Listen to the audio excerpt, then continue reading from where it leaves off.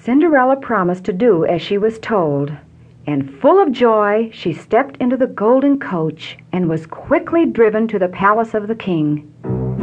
When she arrived at the king's palace, word was sent to the prince that a beautiful and unknown princess had come to the ball.